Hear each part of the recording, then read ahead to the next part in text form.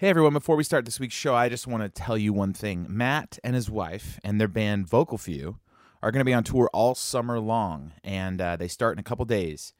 You can go to vocalfew.com and get tickets to their living room tour. So go check that out and support Matt. He starved a lot of trolls to make a crazy decision to take his entire family across the country. I'm not that crazy, but he is. So go support that man for starving many trolls to do that. Unfortunately, that means it's going to be really hard for us to continue this podcast this summer, so this is our second to last episode. We're not going to be able to put out the traditional Don't Feed the Trolls podcast for the summer. But don't worry, if you're a patron of the show, we're still going to be releasing Troll Talks. So cruise over to patreon.com and support us, and you'll still get content every week. All right, thanks so much.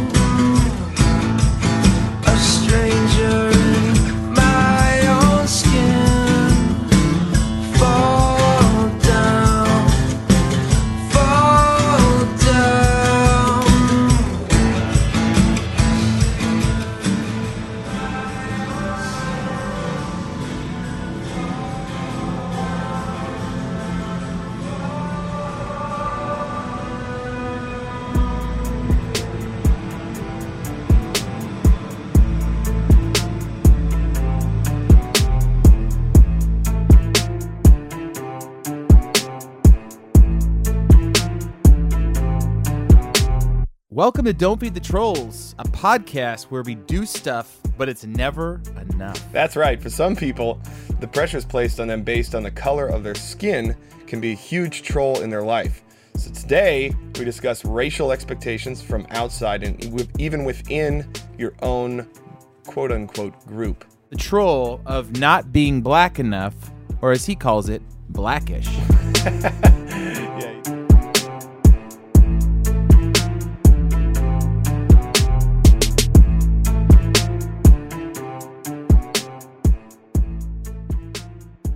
So today, we're going to have Aaron Noel, who runs a blog at christianalcoholic.com. Yes. He emailed us, right? And that's how we got him on the show? Yeah, he emailed us. He actually came out to a show when I was on the East Coast in Connecticut. Did Kate come out in Baltimore? She didn't. I forgot to hit her up about that. Oh, you blew it. Dude. I know. I'm so one-track mind on the road. But yeah, actually met Aaron, really nice guy. And cool. He hit us up on email and said, it's the troll of not being black enough. And I thought that was interesting because we have these trolls within our cultural or ethnic groups that there's these expectations and pressures put on you based on the color of your skin or your family or your upbringing or your origin. And if you don't fall in line with that, sometimes you can be trolled for it. So I thought that was a great topic that he brought up. And so let's bring him on the podcast. Promise. Yeah, I promise, I promise, I promise, I promise. Yeah, I promise these niggas ain't honest. Promise, but I keep it real, I keep it 100, I promise. I keep it 100, I promise. I keep it 1,000, I promise. I keep it 10,000, I promise. I'm keeping it honest, I promise. I'm keeping it honest, I'm keeping it honest, I promise. Repeat it, repeat it, repeat it. Niggas, they know that they need it. I think that they falling off, they cannot keep it honest. Welcome to the podcast, Aaron Noel. We're sorry for saying your name wrong. Oh, no, at the no top problem. Of the show. I get it all the time. You run a blog at christianalcoholic.com, and you contacted us about a troll topic, which we think is pretty interesting. But just up front, can you give our listeners a little bit of perspective on kind of who you are and what your blog is about? Yeah, my blog has nothing to really do about the topic that we're going to discuss, but okay. I'm just a Christian who had a real hidden struggle with alcohol and a struggle that almost cost him his life, and realized that the secrets I was keeping and by trying to pretend one way in church and act another way outside of it was leading me down a bad path, and started blogging just to have an honest outlet to just be able to be an open, honest Christian. Right on. Well, I read your blog called, it's at christianalcoholic.com/blackish. And that's kind of what we're talking about today is there's a term called Oreo, which I guess is what people call those who might have black or brown skin but have interests that differ from the majority of black or brown people. Yeah. Have people called you this before? I'm laughing because like when you said it, it shocked me, and I was like, I haven't heard that in a while. But yeah, no, I was called that multiple times in high school, middle school, and stuff like that. So you were called that by white kids or black kids? always by white kids. White kids call Yeah, you. Oh. that's the interesting part about it. But yeah, no, that's a thing. So for me, I have black skin on the outside, but apparently my heart on the inside is white because of the interests I have and stuff like that. I mean, my wife is white, but And what sort of stereotypical interests are people placing? Yeah. What are white things? What to are white do? people into? white people, well, first of all, white people are into both of your bands. So That is very white. That's very white. I don't know if I was at the Hampton show for that the Classic Crime was just on. Yeah, I remember- so we I met remember real meeting you quick, there. and I don't know if you noticed, I was the only black kid at the meet and greet, and then when the concert started, I was still the only black kid, but it's fine. That So, always, yeah. that always, Matt, you got to start reaching out. that always kills me. I know. I can't help it. But in high school, though, there's got to be other things that people Oh, would yeah. stereotype you know? So it's like, it's anything from the music you listen to, the way you dress, how you talk, even like the sports you're into. So what sports are you into? So you were like a soccer Well, I player, mean, I, I'm would into- guess? I don't even know. No, I'll let you.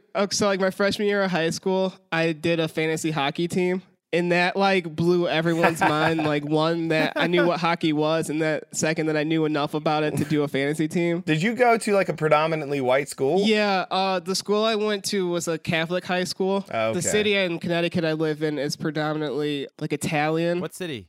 Waterbury, Okay. Connecticut. It was known as the Brass City. It was big during World War II. So you're in a school full of white kids, and they look at you like you should behave a certain way based on whatever entertainment they've seen or whatever they've seen about black culture, and they look at you and they expect you to not like hockey or care about hockey. Yeah, so pretty much what they saw on BET or UPN, they were like, I guess that's what black people are supposed to be, and I'm just so far left from that. And that stereotyping is a form of racism, right? Like they might not even know The it. kids that I heard this from, like, I don't think they were trying to make me feel bad. I think they just ignorant of the fact that, like, you know, like we're not all as what they see us on TV or whatever. Yeah. But Right. yeah, I mean, I didn't realize that at the time, but the older I got, I realized like the damage hearing that constantly did to me.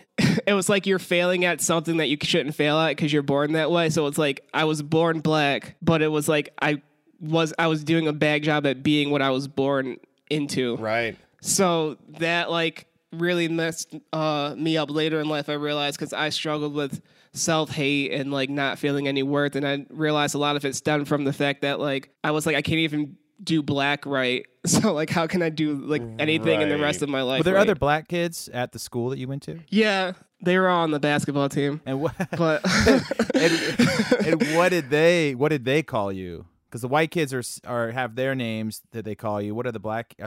Because it sounded like in the email you were saying it was you were getting flack from your black friends, but I could be wrong. yeah, no, I mean there wasn't a ton of black people in my graduating class, and they were like pretty cool with me. I mean, they just thought I was a little different because of, like I said, some of my interests, and I didn't think I made this clear in the email, but I actually heard it more from white kids. Which Wow. I think was more damaging because at least like if a black kid was like, you're not black, I'm like, well, at least he or she has something to base that on because they are in black culture. Yeah. So it's like Right. someone outside of the culture telling you you don't measure up to the culture that they have no idea they aren't even a part of. Do you see that with black people though, like giving other black people a hard time because they kind of lean more towards white interests? You see that outside? Yeah, I definitely do see that. It's unfortunate, but it can be from either within the culture, outside of the culture for sure. Yeah, there's this topic that's just popping up in my head.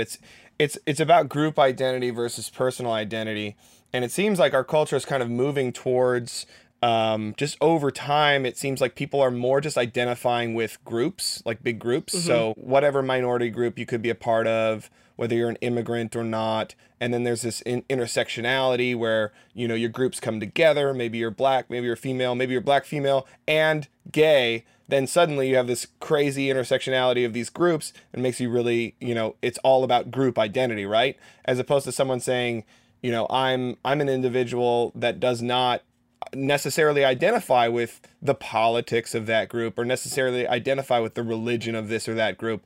What do you have to say to that? Because it sounds like the struggle was really about your identity. Like, Yeah. people not accepting who you were based on their preconceptions of what you should be. There's no way. It's kind of like music. So like you guys are in bands, so you guys are always put in that like, oh, they're just a Christian band. Right. Oh yeah, we get boxed in. Yeah, for sure. But it's like, obviously you dip your toes in different genres and like parts of music.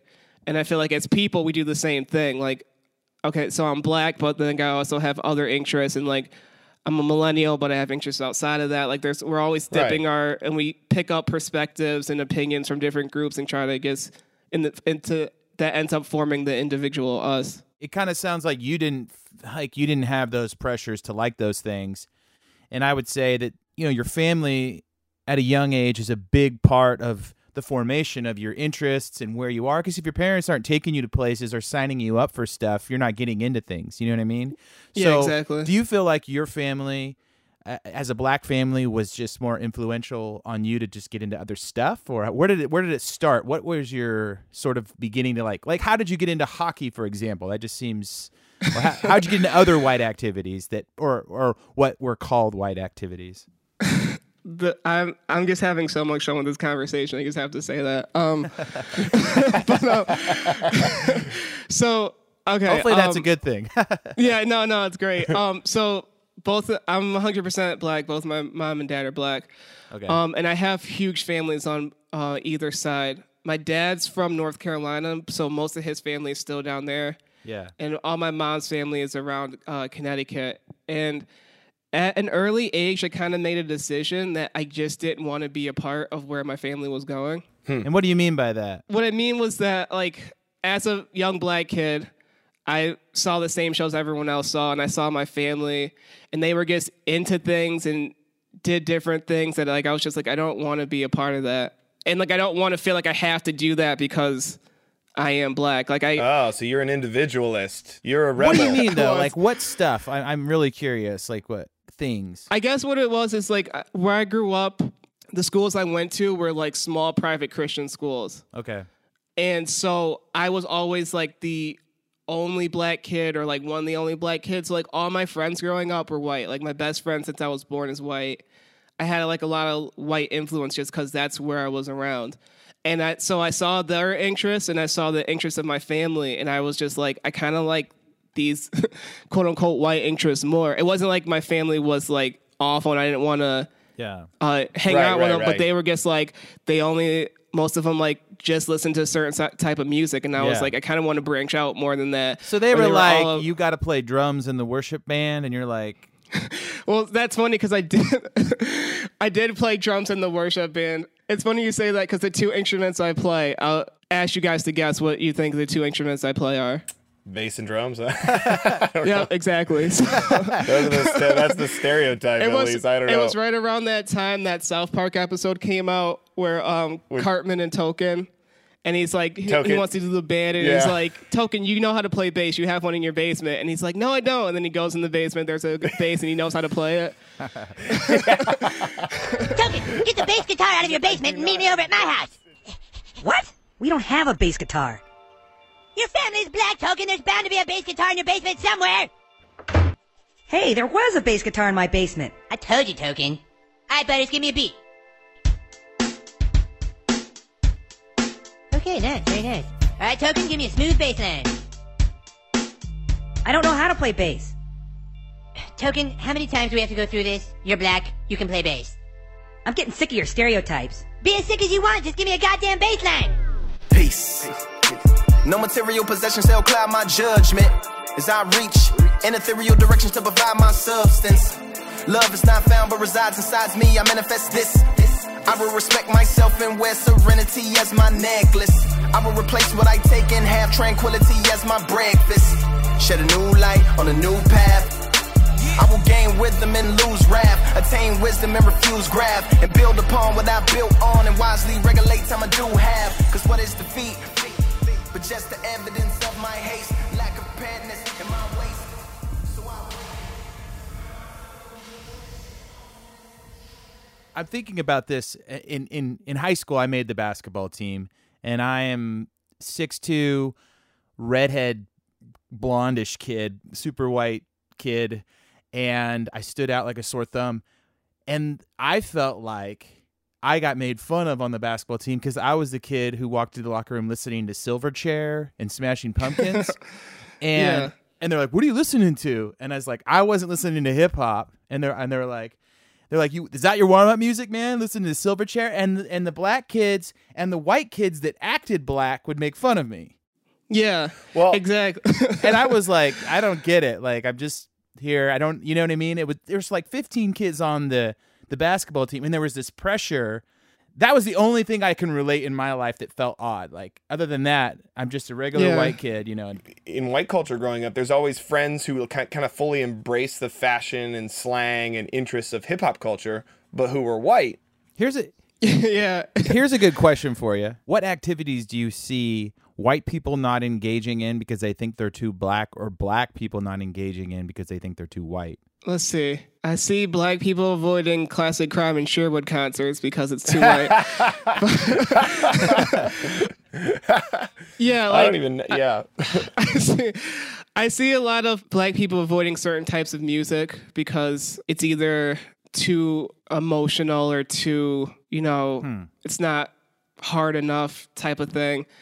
I see them avoiding certain clothing styles because, they're too preppy, even though that word's dying out. Yeah. But that's true. I think of Warped Tour. The only black guy I remember on Warped Tour was the drummer of Yellowcard LP. Yeah. No, Swayze. Swayze? Remember Swayze? Swayze, yeah, we were on stage. We shared a stage with Swayze and Katy Perry on 2008 Warped Tour. Well, that was later in the years. I wasn't earlier. Last one we did was 2006. Any other activities you think? No, just because like now baseball's becoming less of a sport that black kids have interest in. So different sports like that. I know like Adam Jones, the center fielder for the Orioles, is like big on trying to just bring back baseball in the inner city. But just stuff like that. But on the opposite end, I don't think there's really an answer to that question, because the thing that's always been interesting to me is that it seemed like white kids had an easier time doing black things and no one cared. Right. So, you know what I mean? Because like I'm saying, like the kids in my high school were telling me like I wasn't black enough, but they were white kids doing like listening to hip hop. You know what I mean? Like trying to be good on the basketball court, like wearing Nikes and Jordans, like all those stupid things that are only for black people. Like or they dominated were by black people. Yeah, my two heroes growing up, one was Michael Jordan and one was Bruce Lee. I didn't have any white heroes. I was just like, I'm gonna do kung fu and be a professional basketball player, and no one stopped me. No one said that's not white. So you're saying there was no pressure for you as a white kid to be in any kind of activities? Yeah, I mean, my parents were really encouraging. Like, obviously, I was never going to be good at basketball, but they kept putting me into the thing and kept kind of like encouraging me. Do you think black kids then have pressure to participate in certain activities, and if they don't, then they get looked down on by both sides of the table? I don't know about both sides, but definitely the black side. Like there's an immense pressure put on black kids growing up to be and act a certain way. I mean, I luckily didn't grow up in like such low income like black situation that unfortunately is like real common in the country right now. But yeah. So they're really taught that unless they are really good at a sport, can like rap extremely funny, like that's the only way they can make it out. So they really have to they have that pressure on themselves to really just like do well at the things that they're supposed to do well at, so that they have a better Right. shot at life. It's almost like white culture says, okay, black people, you can have these things, and if you can't do those, then there's no other opportunities. It's almost like the system set up to be like, you either got to be really good at sports, or whatever. Like you got to do these 3 things, or else you're going to be a gangbanger and a drug dealer. Like those are your options. Yeah. It kind of sounds like I might be saying way too much here, but it kind of sounds like maybe you're saying as you grew older, you started to kind of resent the black community a little bit because of that, or no?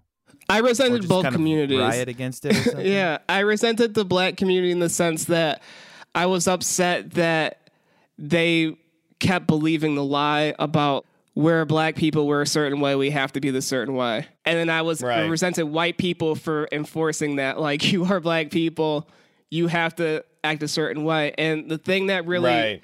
bothers me about some of the white culture and some of the kids that, teased me or whatever growing up was that it's like they wanted so hard to be what I was. That's Right. a black person in America is not an envious position.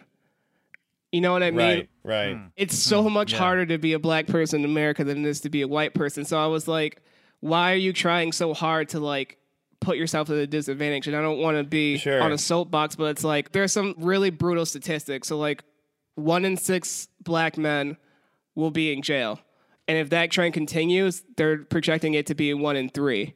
So that's horrible right there. And then right now, 1 in around 3 black children are aborted. That's like 33% of like black children don't even get a chance to decide what they want to be in life. Due to a lot of poverty and cyclical issues. Yeah, for and sure. just the education is just horrible in black communities, and it's not something. So where do you see yourself in kind of the whole picture? Because you mentioned that you definitely grew up with a level of privilege, going to private schools and kind of your parents giving you opportunities, and so like you kind of come at it from a different perspective than someone who's maybe born in the projects in Baltimore and maybe goes to a really underfunded crappy public school where they don't even give you enough credits to like actually graduate or get into college.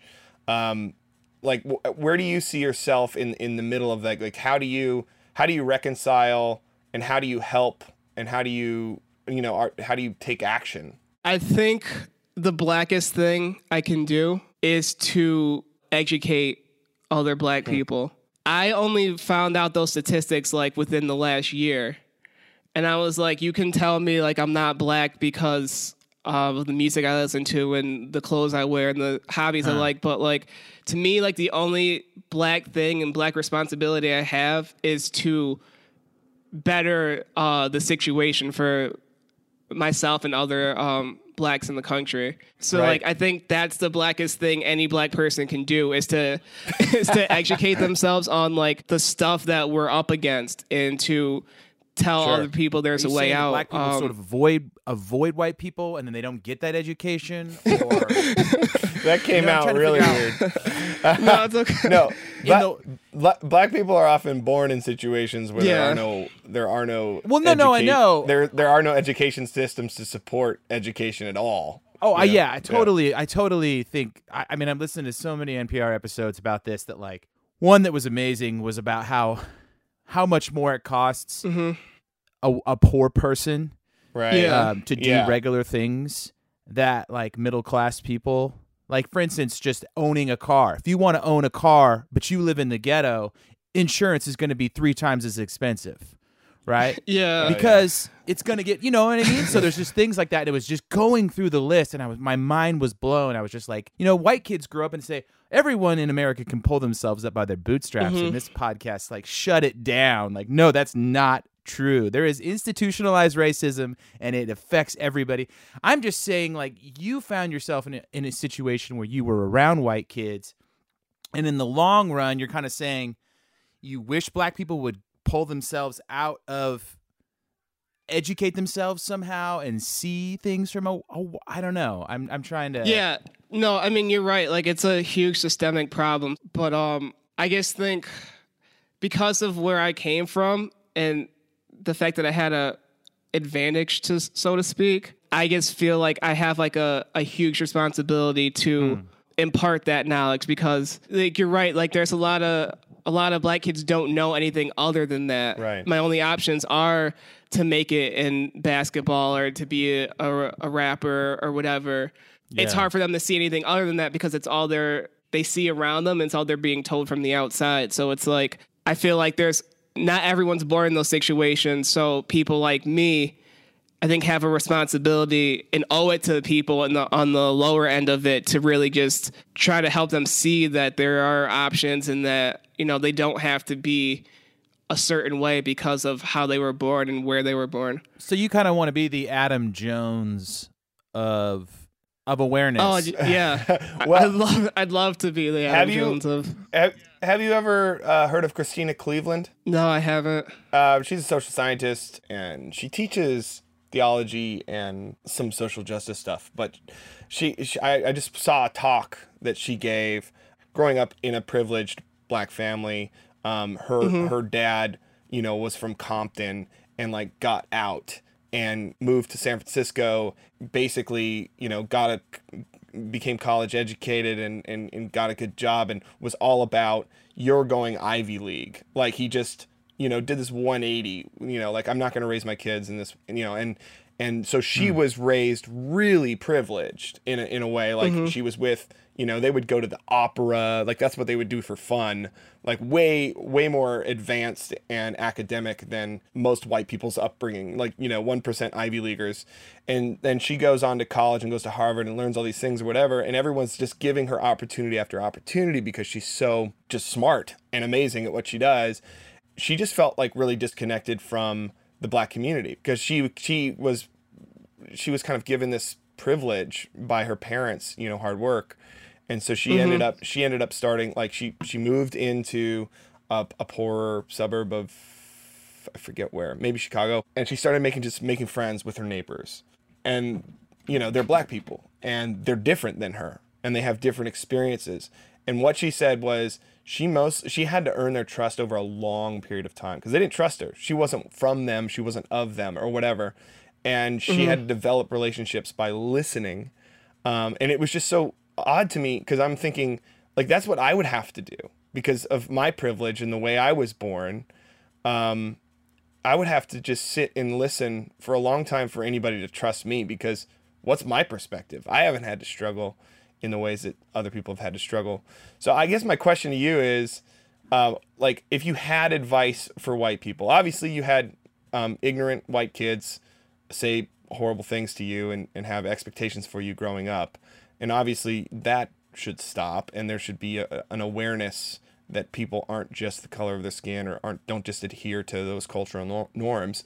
But like, if there are white people listening to this podcast who want to do something about racism in America, they don't like it, they want to do something, where do we start? I mean, I guess you start by educating yourself because if you don't know what you're talking about, no one's going to listen. I think it just starts in just remembering that, like, you've been taught that anything's possible. Don't teach that in any different way to someone else. You know, white America, you're pretty much told that you can be president. Sure. Just don't have expectations for people. Right. Let people show you who they are before you tell them who they are. Speaking of president, you brought that up. I think Barack Obama sort of got a lot of this. Like, you know, he wasn't black enough. Oh, yeah, for sure. He definitely heard that a lot. But he was good at basketball. Did you get that vibe about Barack Obama? Did you feel like he was accepted fully by the black community, or it was kind of this, I don't know? I think he was accepted fully by the black community, but for like the wrong reasons. What do you mean? It could have been any black person. Right. Okay. And they would have just been like, he's our Even guy. Ben Carson? Yeah. It could have been anybody. One thing I want to say about how can white people help, another thing I want to add is to use their platform because it's just the way it is. The white platform is bigger than the black platform. Yeah. Or what really bothers me about the whole Rachel Dolezal thing. Right. Is that everything she did was selfish. Like, you can't tell me otherwise. Like, to just pretend to be a certain race and to just put yourself at a disadvantage that you don't have to be. Right. And that for our listeners, just to catch them up, Rachel Dolezal was she headed up like an NAACP chapter in, I think, Spokane, Washington, and she like dreaded her hair and I don't know, did something to her skin. Dyed her skin, I think. Yeah.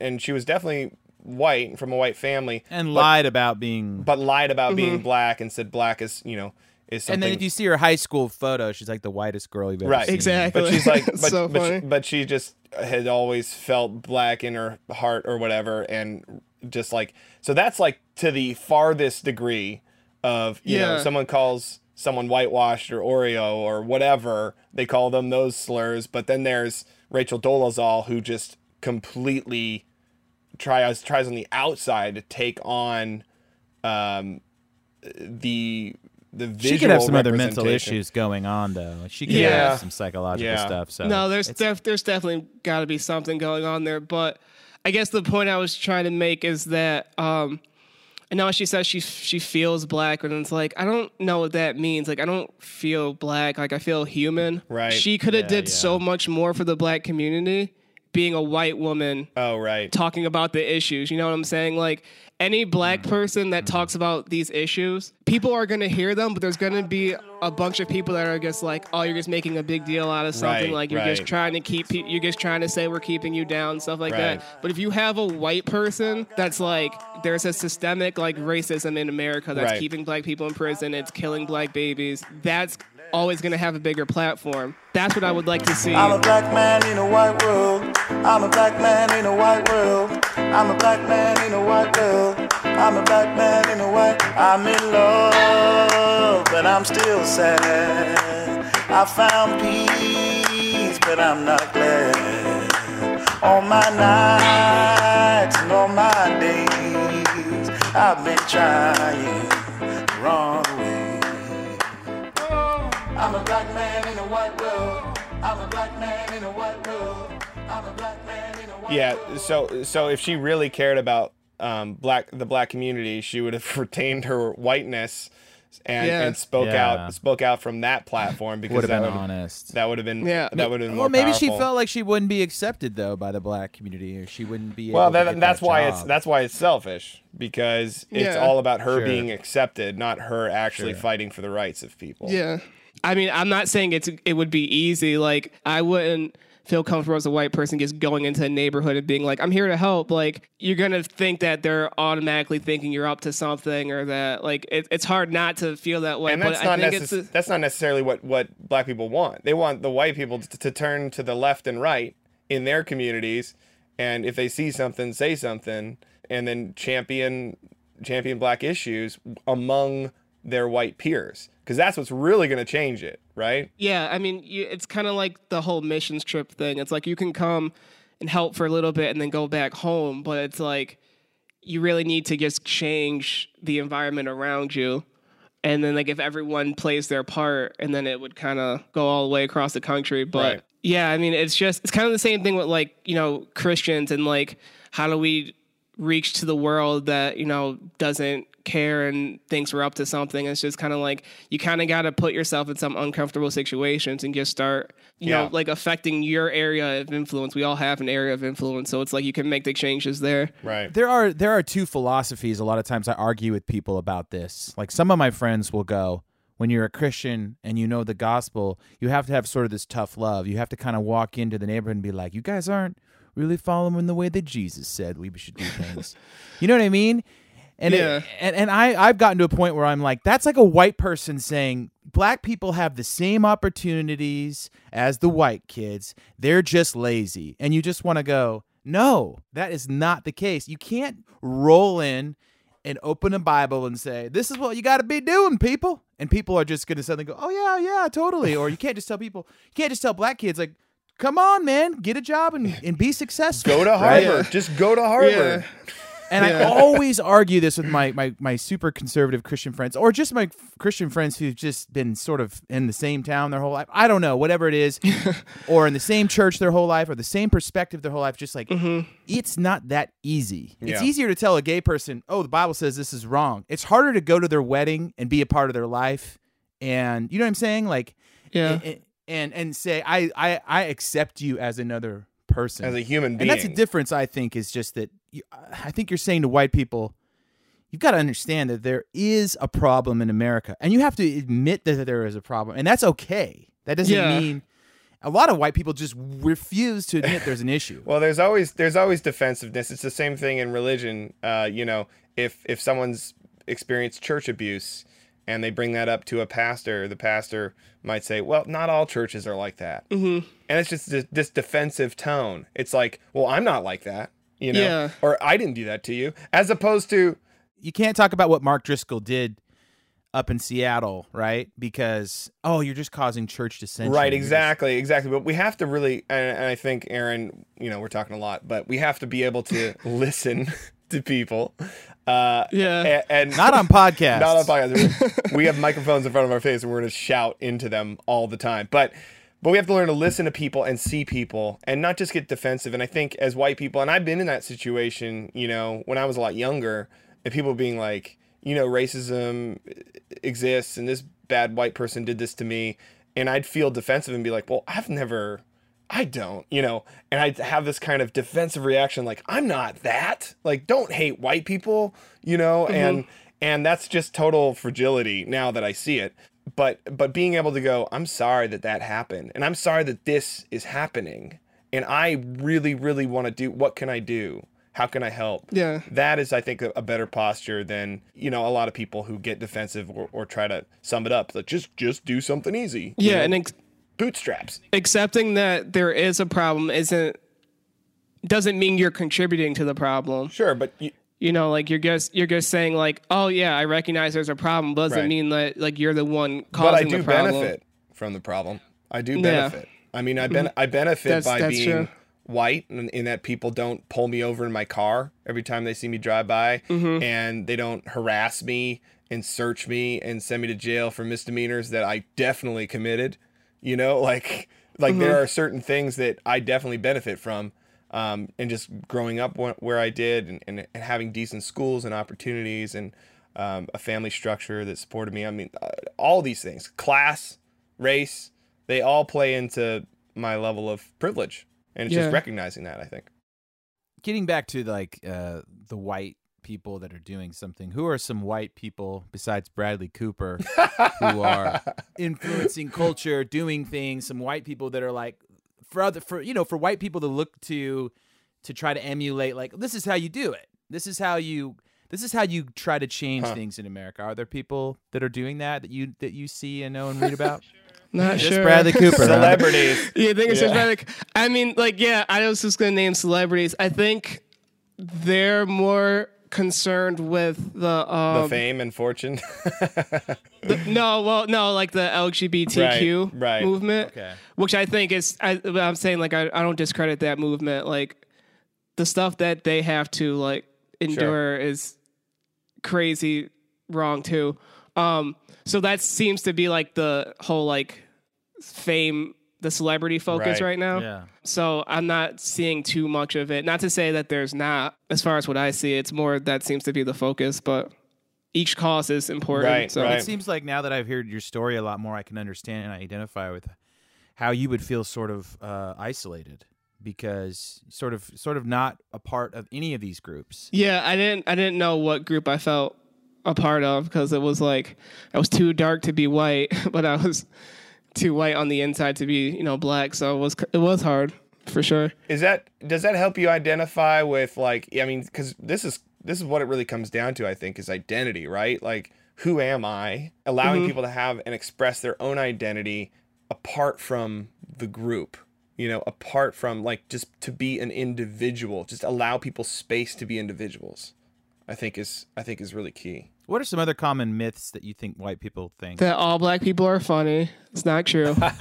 We're not all funny. Just stupid things that, like, we're all, like, into rap music. I mean, I like rap music, but it's not what I listen to Who's the your most. favorite rapper? My favorite rapper is probably Lupe Fiasco. Dang, Lupe. Nope, see? Yeah. Well, I know Christians are into Kendrick Lamar, so I was stereotyping your Christian hood. I thought you thought I was gonna say Lecrae. Oh, that's even more. That's too Christian. Yeah, I thought.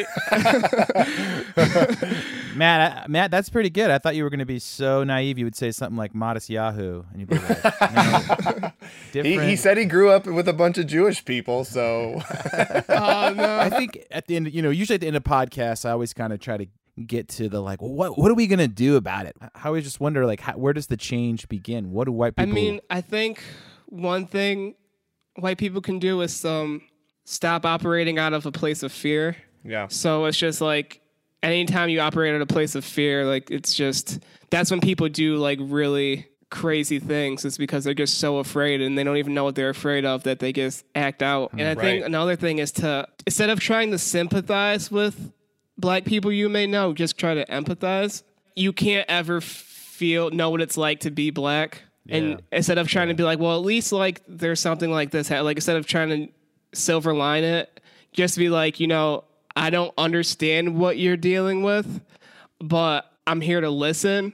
Yeah. And I'm here to help in any way that you see fit for me to help, or you think I can help, like, and just to approach it and it's from a stance like that. Yeah, as opposed to the white savior complex, like I'm gonna come in, I'm gonna roll in and save everybody. Which is just like imperialism and empire and much of the same. Yeah, so stop with the, I'm going to call my governor tomorrow and I'm going to, just forget all that. You will never know what you could ever be. If you never try, you will never see. Stayed in Africa, we ain't never leave. So there was no slaves in our history.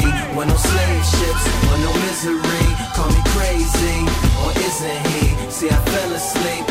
Had a dream, it was all black, everything. And we ain't get exploited. White man ain't fearing, so he did not destroy it. We ain't work for free, see they had to employ it. Built it up together, so we equally appointed. First 400 years, see we actually enjoyed it. Constitution written by W.E.B. Du Bois. When no Reconstruction, Civil War got avoided. Little Black Sambo grows up to be a lawyer. Extra, extra on the newsstands. Black woman voted head of Ku Klux Klan. Malcolm Little dies as an old man. Martin Luther King read the eulogy for Ham. Followed by Bill O'Reilly who read from the Koran. President Bush sends condolences from Iran. Where Fox News reports live. How does this play out on social media where you see, I don't know, white people saying things or not saying things? Do you feel like there's the trolls of, I don't know, I just have those people I know in my life who share certain articles that relate to, white people are being discriminated against. Another thing is, please.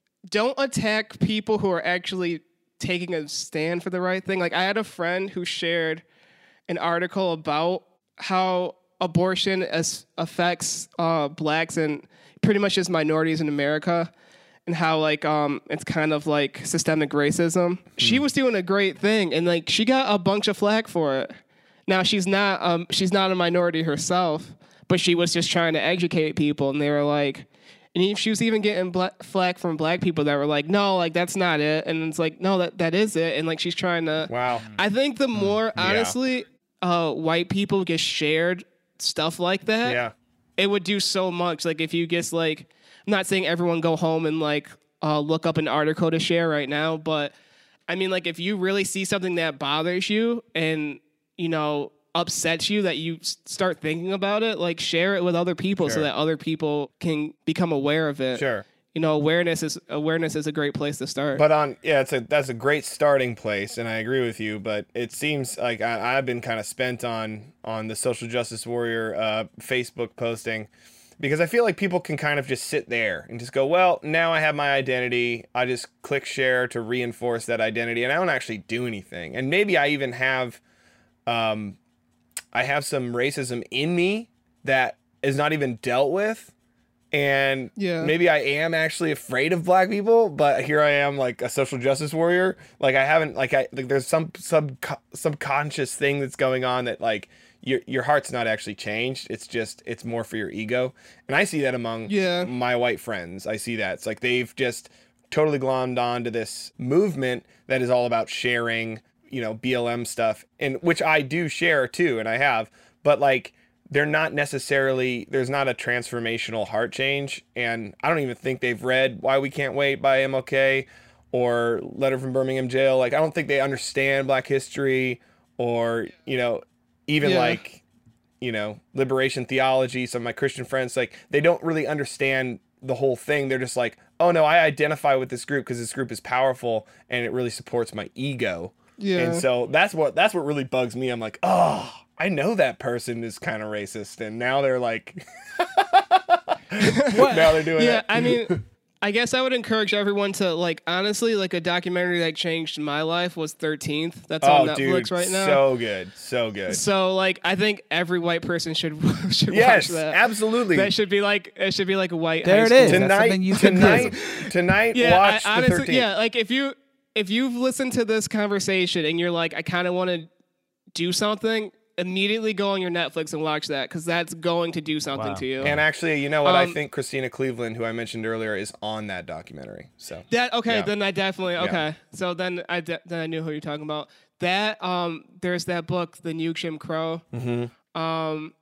So just stuff like I would read that book, and I would at the very least I would watch that documentary, Right. because honestly, like I know I'm talking right now, but like I said, like I wasn't even aware of all the stuff that is facing like Black people. Oh no, yeah, like how slavery never ended. Like that, you just don't Yeah, even like know how it went from slavery to prison gangs to chain gangs where they built railroads to just total mass incarceration.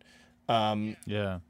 Because the system didn't change. I think that would help white people understand why Black people don't trust you.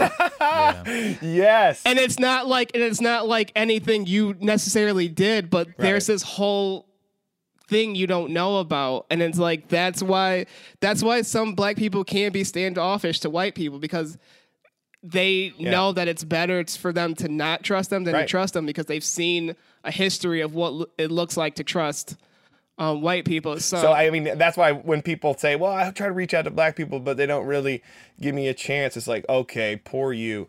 You like the Christina Cleveland thing, even just because of her privilege in class, she's Black, but they still didn't trust her. And she had to sit and listen and live with them for months before they would actually befriend her. And that's totally okay and fine. And people want instant reactions from that's a savior complex, like going in like, look I marched in this thing, like everybody loved me. It's like, no, you're just and that's the mentality that I argue with my friends who have the same idea with the gospel. It's like that it's an easy thing to do. You just have to tell people based on this Bible verse that they're wrong. And I'm constantly trying to argue with people, just look. Like the hardest thing to do is put yourself in someone else's shoes and sit there a while. Yeah. And then see them better than you see yourself, which is just really hard to do. And I think of so many white people and so many white friends, the first thing that comes out of their mouth whenever this conversation comes up, they always go, I'm not racist, but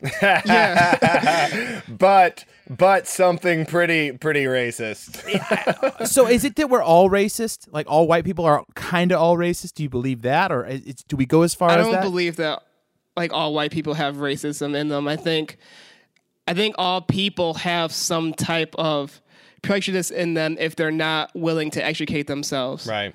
So like if I choose not to learn about specific culture or group, right, and I only use my eyes and just to see how they act or how a few of them act that I can actually see, then I'm gonna have I'm gonna have those racist thoughts or stereotypes, because I'm not actually learning about the whole group. I'm just seeing a few individuals. Right. So it's about empathy and understanding people's story. And yeah, and then white people need to stop saying I don't see color. That's another thing of it. I'm colorblind. I don't know if you saw when Tommy Loren was on the show with Trevor Noah. Oh yeah, that was brutal. Yeah, and she was like, I don't see color, and he was like, well, what do you do at like a traffic light? But so good. Yeah, so just things like that. Like I feel like some people try so hard not to be racist that they end up saying stupid things. It's almost like a defensive, like, it's like I'm protecting myself from being called a racist. My fragility is such that I can't bear to be called a racist, so I have to say things like I don't see color. I'm colorblind. Yeah, and it's like you can have a black friend and still be racist, or like Sure. You know Yeah. what Oh I mean? yeah. If you, I'm not racist. I have a black friend. yeah, if you think that person is less than you, or that person deserves a certain amount, Yeah. like to be treated a certain way because of their skin, then you're still racist, whether they're friend, Sure. friend or not. I think everybody has a little bit of racism in them. I just think that it's just at some point it's biological, right? You're comfortable with who you are, what you look like, and what We your all have a family little looks bit of like. Michael Scott in us, is what you're saying. Yeah, exactly. You know that actually that reminds me of a funny episode. You kind of remind me of Stanley. Oh in yeah. this one scene where they hire the young black guy. Wait, is Stanley a black guy? Yeah. Stanley's Oh, a black guy. Aaron, But you he's- remind him of a black guy. No. by the way. Yeah, we're just gonna ignore that. But go ahead. Like in this scene, I have to finish it. And at the end, if you tell me I'm a stupid white person for saying this, then so be Oh, it. never. Then so be it. But Stanley's sitting down at his desk, and he's the black guy in the White Office. They hire this Yep. younger black guy, and he sits kind of like across the way from Stanley, and they show the camera. He looks at Stanley and kind of does the like chest bump with his fist, like. Yeah, and And Stanley rolls his eyes, you know. Yeah. That's why I say you kind of remind you're rolling your eyes at the black people like I'm in this White Office. I get it, but don't try to do that to me either. You know what I mean? Yeah. So anyway, that's does that redeem what I was trying to say? No, there's just a lot of funny moments from that Oh, show yeah. that deal with race that are funny. But But you're not allowed to watch that show, right? You're not allowed. actually, I have a real quick funny story. I have a friend, Sarah, who's like the classic crime fan. She was actually with me at the show. Oh, right on. And she asked me like a year ago, she was like, oh, she was talking about The Office. She's like, Aaron, like, have you heard of that show? And I was like, did you just ask me if I heard of The Office? Like, oh, like, I'm sorry, like, it wasn't on like UPN. I didn't see that show. So we always joke with her like that she didn't think I saw what The Office was, but yeah, no. But no, it did make its way into my home. My parents let me watch The Office. Oh, that's nice. Yeah, I love. So what's the basis of Blackish? I've never seen the show, but you said you really like it's it. just like a perfect portrayal of what it's like to be a black family in America. It's based on the creator's like actual life, like loosely. So his wife is Rainbow in the show, and I think that's her real name actually, but she's half white, half black. So like she even though she's married a black man and has children with him, she still kind of feels a little not fully black because of. So they do a lot of interesting looks into how it affects her and then how it affects us, the whole black family. Like there's this one episode where like she talks about growing up and how she didn't know which circle to fill out on like the standard, like the SAT. And like, do I put black? Do I put white? And it was just like interesting things that you wouldn't even think of. So like my wife is white. And so when we have, when we have children, like they're going to be, mixed. And so like, I'm constantly thinking about like what that's going to look like and like how I'm going to approach different topics with, Sure. them. So like, there's a lot of things that, we have to think about. Guys. And a lot of, I just thought of a brilliant idea, not to cut you off because you were talking about something Oh, no. serious. But we need to, the three of us need to come together and start our own board game like Cards Against Humanity, where it's all the funny things that black people and white people do. Get them to play this card game together to help break down the stereotypes, and we'd make $1 million and help the country at the same time, right? Cards Against Racism. Cards Against Yeah, Racism, I mean, and we just come up with funny situations, like the white person says, have you ever heard of Curb Your Enthusiasm? You know what I mean, or whatever. I like that show. And see, it's weird. It's weird. Even the shows you watch get judged. When you're, it's so. Yeah, exactly. Well, that's what I'm thinking. It's like Curb Your Enthusiasm is Yeah. probably one of the whitest shows out there. Yeah. But Larry It David Bill is like, Maher is probably the whitest show out there. Well, yeah. maybe though. I mean, he pretends like he's on the left side, I guess. Yeah. But I don't know. Larry David and that's the thing. We're all white people sort of have this Larry David in us, where we're kind of clueless to what's going on, and we just get ourselves in these situations and we say dumb stuff. Like even in this podcast, I've said some stuff that I'm just like, I'll be editing this editing going that out. I'll be like, what the hell, Nate? Like, where are you? Because I'm just, I grew up and I don't know. But it's like, I don't need to react harshly to you because like you don't know. Like in this conversation, I can tell that you're trying to get to know. And like you value educating yourself on the issue. So it's like, and then like black people also have a responsibility to give white people some slack, especially the ones that are actually trying to figure out how to help. You know, Right. like it's on both sides. There's only so. 3 black people that listen to our podcast. So. Am I the first black guest? I've listened to like every episode. But I think. Yeah. Holy Yes. shit. Okay. Holy We don't see shit, color. Nate. Well, we're just 2 white guys not paying attention. So I'm glad to have you on. Black people don't listen to your band, so how are they going to know to come onto your show? Like, it's not, there's a whole issue there, but it's fine. It's systemic, man. It's systemic. We're trying to we're trying to break the barriers down. Do you feel like it's the poor white people that are frustrated because it's like, look, I'm white and I'm poor, and then it's easy to go, why are they getting help from the government or what? You know what I mean? I can definitely kind of understand where they're coming from, but I mean, I still don't think they understand that, like, at the end of the day, like, a poor white person is still like better off than like most of like the classes of black people, in the sense of just like your odds of going to prison are less. Right. Just like different things like that For the same crime. No, I was just gonna say, I think like white people are starting to run out of excuses to not know. Like, I mean, you have this powerful documentary on Netflix. You have like the news talking about everything that's happening with like the cops, like Oh yeah, no, killings all the police and like video, stuff like all that. the police videos shared on Facebook, and It's like you couldn't like to act like there's not something going on now. It's like no one really has an excuse. Right. What about that like Pepsi commercial where Kendall Jenner puts that? What about that? What about that whole thing? What was the uproar about that? And what do you think? Because that feels like a white person directed the video, trying to like, oh yeah. Have you seen the SNL on that? It's so good. Yeah. That's exactly what it seemed like. It seemed like the right intentions just done wrong. Yeah.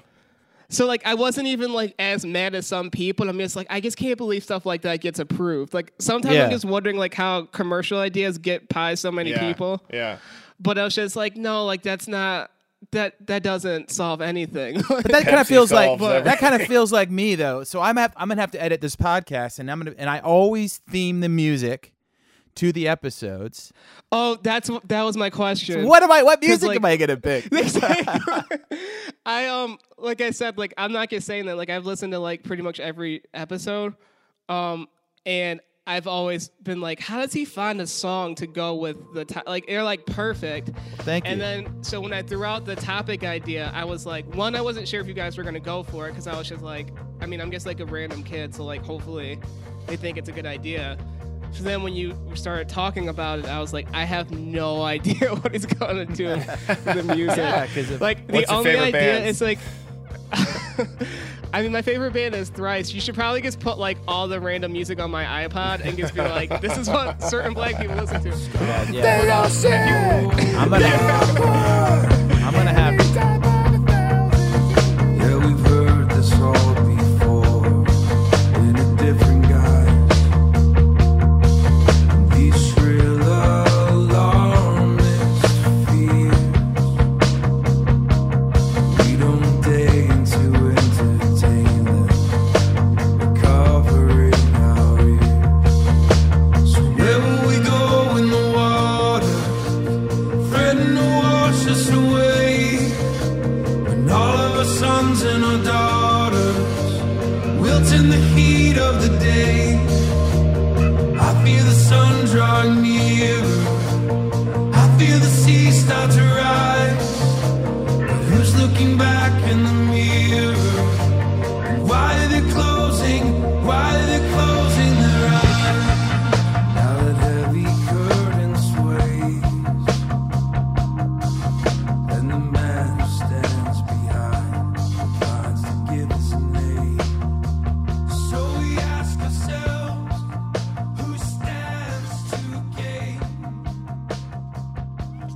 There's an episode of Blackish where they're going to be having a boy, and they're talking about the name, and the dad picks like a really like generic name, Right. and the mom wants to name him Devontae, and he's like, he doesn't want to because he thinks of like, he's like, well, like they're not gonna get a good job because of like, and he just goes through all that list, Right. And then when the kid's like actually bored, he's like, you know, like he just realized how stupid that is. But it's just a shame that like you actually have to think like that. Like I'm blessed where my name is Aaron, so you have name privilege.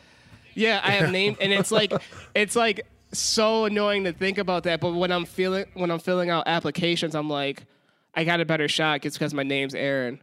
Because I have so many cousins with like these names, and I'm just like, that's stupid. But like, it's just like, I feel like we can all just agree to start here. The person who's having the hardest time in America is a poor, black, female, handicapped lesbian, right?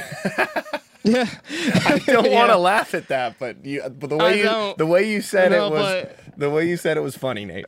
Sorry. Yeah. No, I mean, no, I'm not trying to be It's funny. true. Not all white people are funny. But Matt. that's the most intersectional. Yeah, probably. That would be that person has the hardest time in America. Basically, they belong to every protected group in America, they have to be an immigrant. Think too. if you had 6 or 7 things going against you, how your life would be different than an average person. It's always good to sort of put myself in their shoes. So I don't know what music I'm going to put on this episode.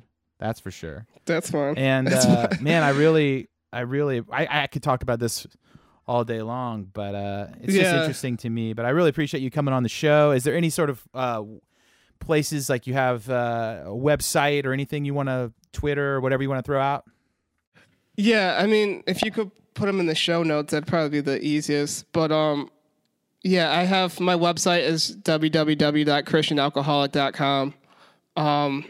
And I actually have a new book coming out Thursday. Oh, Awesome. Yeah, my first book was AA versus the American Church. And this book is kind of like an autobiography about how my life got kind of turned around and kind of became led by alcohol.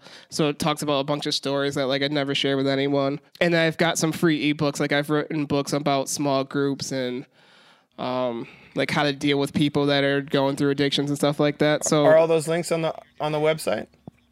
Yeah.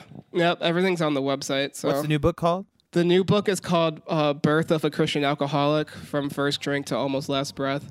But yeah, I appreciate you guys having me on. Like it was funny bumping into Matt right before this, but no, it was a great time. Well, thanks, man. Yeah, hopefully our comments weren't too ignorant, and hopefully you enjoyed it. Forgive our whiteness, please. No, I didn't envy you guys at all. I was like, I'm so glad to be on this side of the questioning because like it would have been so much harder to come up with.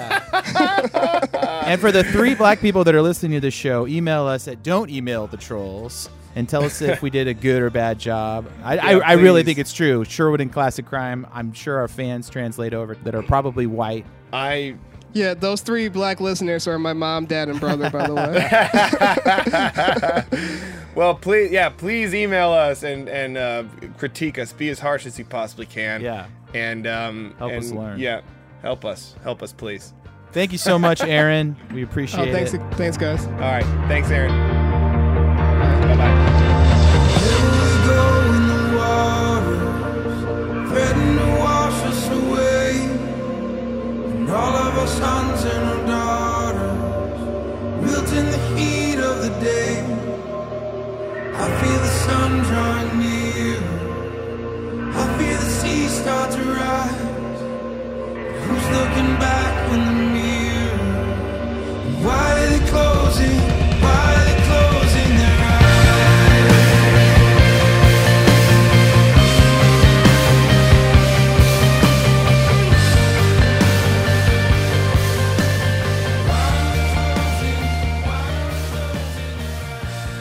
Close your eyes. Picture a convict. What's he wearing? Nothing special. Baseball cap on backward, baggy pants. He says something ordinary like, "Yo, that's shizzle." Okay. Now slowly open your eyes again. Who are you picturing? A black man? Wrong. That was a white woman. Surprised? Well, shame on you.